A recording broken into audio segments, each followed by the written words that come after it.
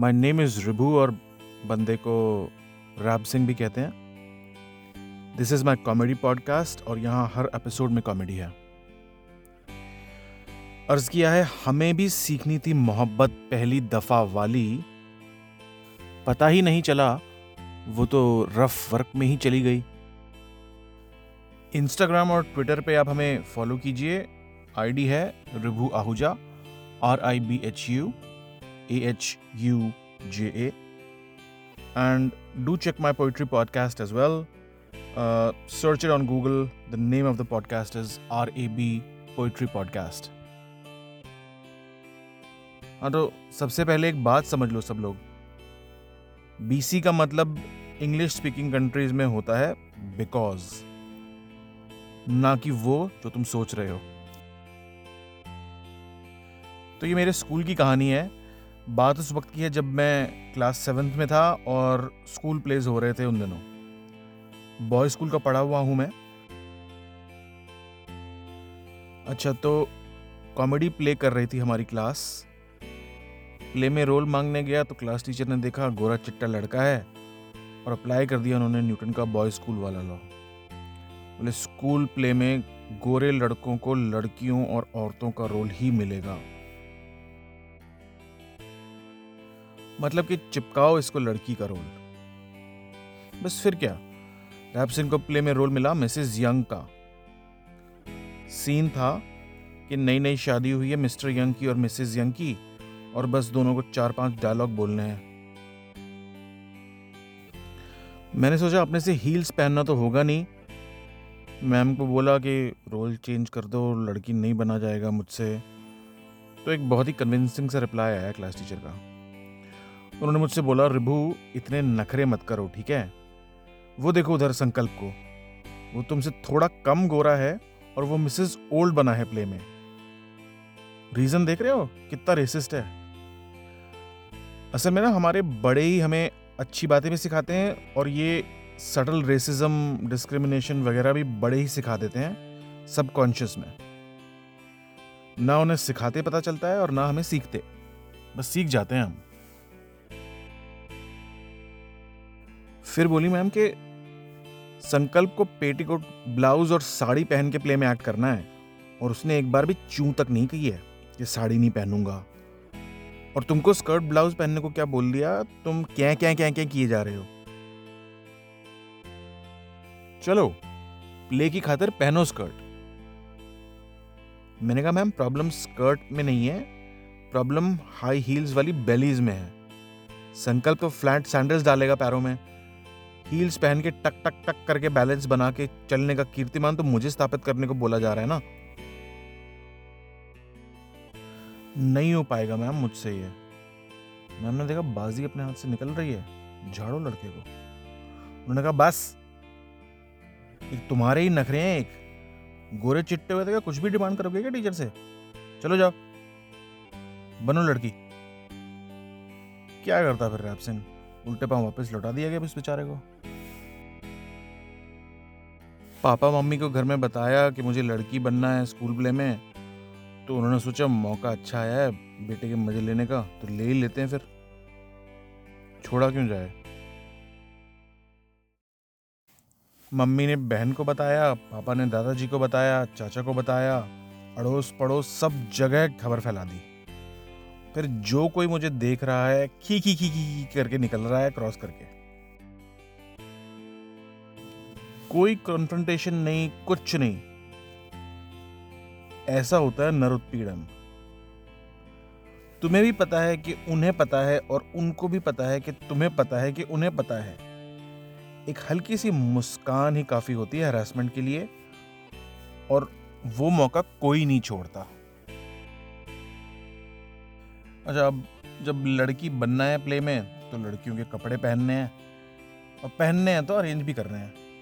पापा ने बुआ जी को फोन लगाया, बोले गल सुन, आहूजा साहब दे मुंडे नू कुड़ी दा रोल करना हैगा स्कूल प्ले विच, हमारे सी के तुहाडे घरों। भांजी नू बोल ओदी एक ड्रेस चाहिदी है।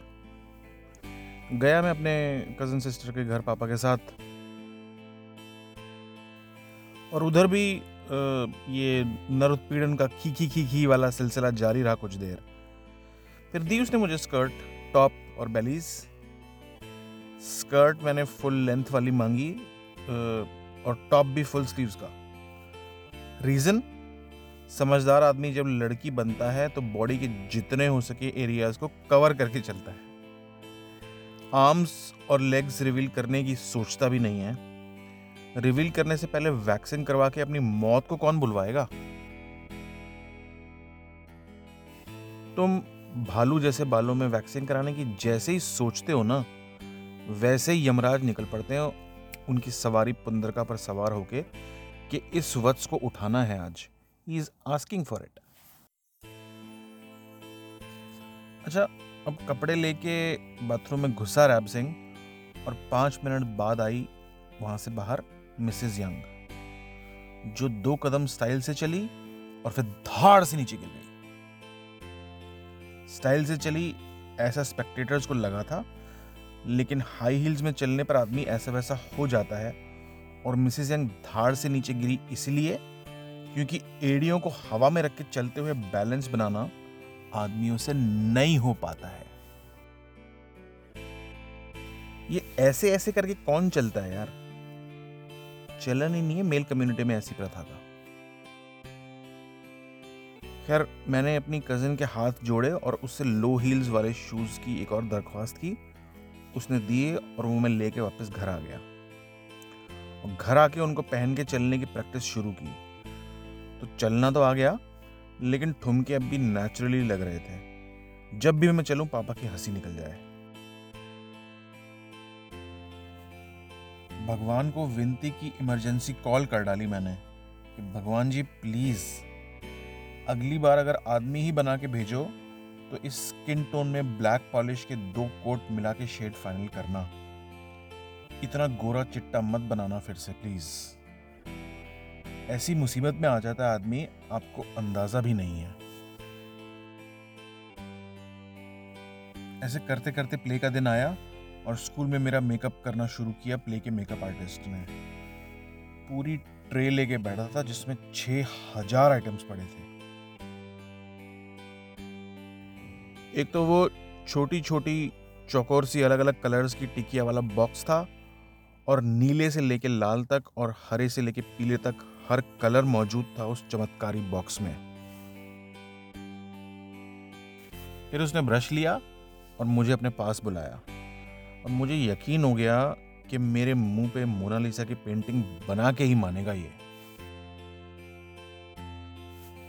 आदमियों को तैयार होने में 2 से 5 मिनट लगते हैं अक्रॉस द यूनिवर्स। उस मेकअप आर्टिस्ट ने मेरे सिर्फ फेस पर पौना घंटा लगाया। तैयार हो चुकी मिसेस यंग का फेस अतिरिक्त चमकान से भर देने के लिए। पर कुछ भी कहो, भाई ने काम एकदम बढ़िया किया था। रेडी होने के बाद जब मैंने खुद को शीशे में देखा तो खुद ही को पटा लेने का मन करने लगा मेरा। क्या दिख रहा था मैं? ठाप बंदी दिख रही थी एकदम मिसेस यंग। हालात ऐसे हो गए कि उधर खड़ा होके मैं खुद पर खुद ही डोरे डालने लग गया कि काश ये बंदी पड़ जाए तो मजा आ जाए। जब मेकअप करा के जब वहां से बाहर निकला तो मेरी क्लास के लड़कों को तो मेरी असलियत पता थी, तो उन्होंने तो अपने वर्क से वर्क रखा, काम से काम। लेकिन दूसरी क्लास के लड़के मुझे भूखी नजरों से घूर रहे थे एज एक्सपेक्टेड और ताड़ने में लगे पड़े थे मुझे। But obvious and of course एक तो मेरे लिए कैंटीन से कोल्ड ड्रिंक और बर्गर भी लेके आ गया मुझे इंप्रेस करने के लिए। थैंक यू भी मैंने ऐसे इशारे से ही कहा। पहले आवाज निकालता तो वो कोल्ड ड्रिंक छीन लेता वापस से। बर्गर के एक बाइट और कोल्ड ड्रिंक के एक सिप लेने के बाद जब मैंने मेरी इसी आवाज में कहा बहुत बढ़िया, तो कई ताड़ू लड़के तो झेप गए, कईयों ने अपना सर पीट लिया और कोल्ड ड्रिंक और बर्गर वाले के मुंह से निकला, ओ बीसी लग गए बंबू। मेल कम्युनिटी में अक्रॉस इंडिया फ्रस्ट्रेशन जाहिर करने के लिए इस्तेमाल होने वाले ये 5 शब्द बोल के निकल लिया वो वहां से। और देखो, इधर इस्तेमाल हुए बीसी का मतलब बिकॉज नहीं है। इस सब के चलते एक बात मुझे समझ में आई कि इम्पोर्टेंस सुंदर लड़कियों का बर्थ राइट है। तुम नहीं दोगे तो अगला देगा। इसलिए ग्रेविटी वाले साइंटिस्ट्स का ये लॉ हमेशा ध्यान रखो कि इम्पोर्टेंस चाहिए तुम्हें तो सुंदर लड़की बन के निकलो एक बार मार्केट में। प्ले स्टार्ट हुआ, अच्छा जा रहा था प्ले, बढ़िया काम कर रहे थे सब लड़के लोग। इतना अच्छा जा रहा था कि प्ले के डायरेक्टर्स यानी हमारी क्लास के टीचर्स को लगा कि हमारा प्ले बेस्ट हुआ है सबसे और हम ही जीतेंगे। ऐसा मान के वो सब प्ले के लास्ट सीन होने से पहले ही कैंटीन की तरफ निकल लिए वार्म अप, सेलिब्रेशन और पेट पूजा करने के लिए। सबके रोल एकदम बढ़िया गए और अब लास्ट का सीन था कि प्ले के सभी कैरेक्टर्स एक दूसरे का हाथ पकड़ के लाइन में खड़े हैं और सबसे पीछे खड़ी है मिसेस यंग और उसके जस्ट आगे खड़ा है मिस्टर यंग। अब करना यह था कि सबसे आगे वाले लड़के को स्टेज के पीछे की साइड से घूम के आते हुए सबसे पीछे खड़ी लड़की यानी मिसेस यंग का हाथ पकड़ना था और फिर सबको रिंगा रिंगा रोजेस के गोल चक्कर काटने थे और प्ले खत्म हो जाता। हाई हील्स की वजह से प्ले के एंड तक मेरी टांगों और पैरों में भयानक दर्द हो रहा था और हमें इस रिंगा रिंगा रोजेस वाले स्टेप की रिहर्सल हमने पहले कभी की भी नहीं थी। तो हुआ यूं कि सर्कल कंप्लीट करने के लिए सबसे आगे वाला लड़का एक तरफ से उचकता हुआ चला। इतनी देर में मुझे लगा कि अगर मैं स्टेज के फ्रंट साइड से घूमते हुए उस उचकते हुए लड़के की तरफ चल दूं तो सर्कल जल्दी बन जाएगा और काम खत्म हो जाएगा जल्दी। ऐसा सोच के मैं मोशन में आया और न्यूटन का वो पहला मोशन वाला लॉ लगना शुरू हुआ। लेकिन दूसरी तरफ से मेरा हाथ पकड़ा हुआ था मिस्टर यंग ने। जैसे ही मेरे हाथ की पकड़ को मिस्टर यंग ने ढीला होता पाया, ओवर पॉसेसिवनेस के शिकार उस बंदे ने मेरा हाथ और कस के पकड़ लिया बिना मेरी तरफ देखे। अब मैं इतना सुंदर तो दिख ही रहा था कि थोड़ी देर पहले खुद को ही मिरर में राइट स्वाइप करके आया था। तो मिस्टर यंग कैसे छूटने देता इतनी आसानी से हॉट एंड सिजलिंग सी मिसेस यंग का हाथ। और उसने पूरी फोर्स से बिना मेरी तरफ पलटे मेरा हाथ कस के करके पकड़ लिया कि नहीं छोड़ूंगा। अब मैं स्टेज के फ्रंट साइड की तरफ लहराने के लिए मोशन में ऑलरेडी आ चुका था और न्यूटन के मोशन वाला लॉ का unless stopped by an external force वाला खतरनाक पार्ट अप्लाई होने लगा। पॉइंट नंबर 1, मैंने स्कर्ट और लो हील्स वाली बेलीज पहनी हुई थी और बैलेंस वैसे ही बनाना मुश्किल हो रहा था। Point number 2, from point 1 and 2 above मुझे एक झटका लगा। फिर अचानक से अंधेरा हो गया और आवाज सबकी एकदम से म्यूट। 1 मिनट बाद मेरी आंखें खुली तो मुझे छत दिखाई दे रही थी और उस छत को छूना चाहते हुए मेरे पैर। और पब्लिक था के मार के हंसे ही जा रही थी, रुकने को तैयार ही नहीं एकदम। फिर समझ आया कि मैं ऑडियंस और सबसे आगे बैठे जजेस के सामने स्टेज के बीचों बीच कमर के बल धाड़ से नीचे गिरा था। अलॉन्ग विद मेरी दोनों टांगे ऊपर हवा में ऐसे वी बनाते हुए और मेरी स्कर्ट प्यारी सी श्रीमती ग्रेविटी जी की वजह से नीचे। प्ले का रिजल्ट आया तो एक बात क्लियर हुई कि जजेस को मेरा अंडरस्कर्ट एरिया बिल्कुल भी पसंद नहीं आया था। अंडरवेयर पहनी थी, बट बालों वाली टांगों का बर्ड्स आई व्यू और क्लोजअप व्यू देख के जजेस एक्शन एंड स्टंट्स अटेम्प्ट के लिए प्ले में एक्स्ट्रा मार्क्स नहीं देते हैं। अगले दिन सबको पता चला कि हम फर्स्ट क्यों नहीं आए, तो मैम ने मुझे स्टाफ रूम में बुलाया और पूछा कि बताओ क्या हुआ था रिभू। मैं बोला मैम मैंने आपको पहले ही बोला था ना कि मुझसे नहीं हो पाएगा, हाई हील्स पहन के प्रॉब्लम होती है, नहीं कर पाऊंगा मैं। हर आदमी के लिए हमेशा ही प्रॉब्लम रहेगी ये चीज। मैम ने कहा ओके, और उनकी आंखों में एक चमक सी आ गई और मुझे लगा कि एक दो दिन में कुछ ना कुछ तो गड़बड़ होने वाला है हमारी क्लास में,